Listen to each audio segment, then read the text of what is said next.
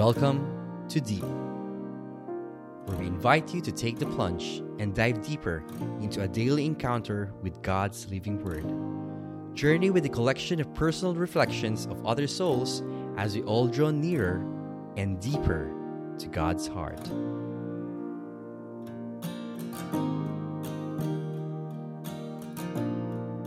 Good morning, brothers and sisters. Welcome to another episode of Deep, Warless Wednesday.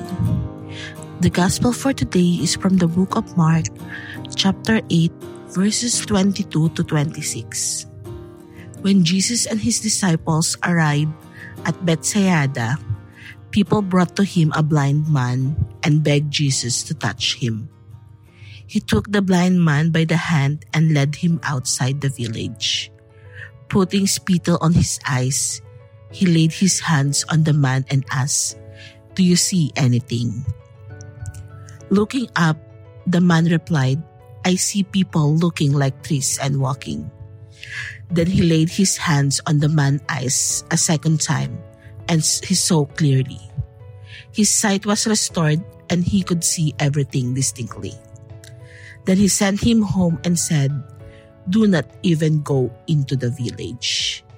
This is the word of the Lord. Thanks be to God. I think the blind man in the gospel represents most of us. When we put aside Jesus in our life, we cannot see anything clearly. But the moment we decided to put him back, to be on the track along with him, the moment we let him touch us, be with us, we will see things clearly.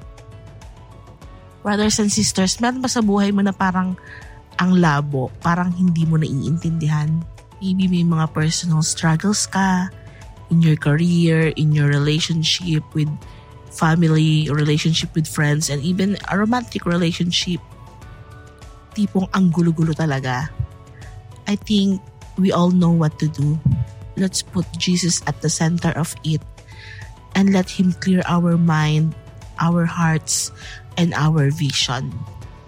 Like the blind man in the gospel, if we let Jesus touch our eyes, our hearts, then we will see and we will be surprised how things will be clear in our sight.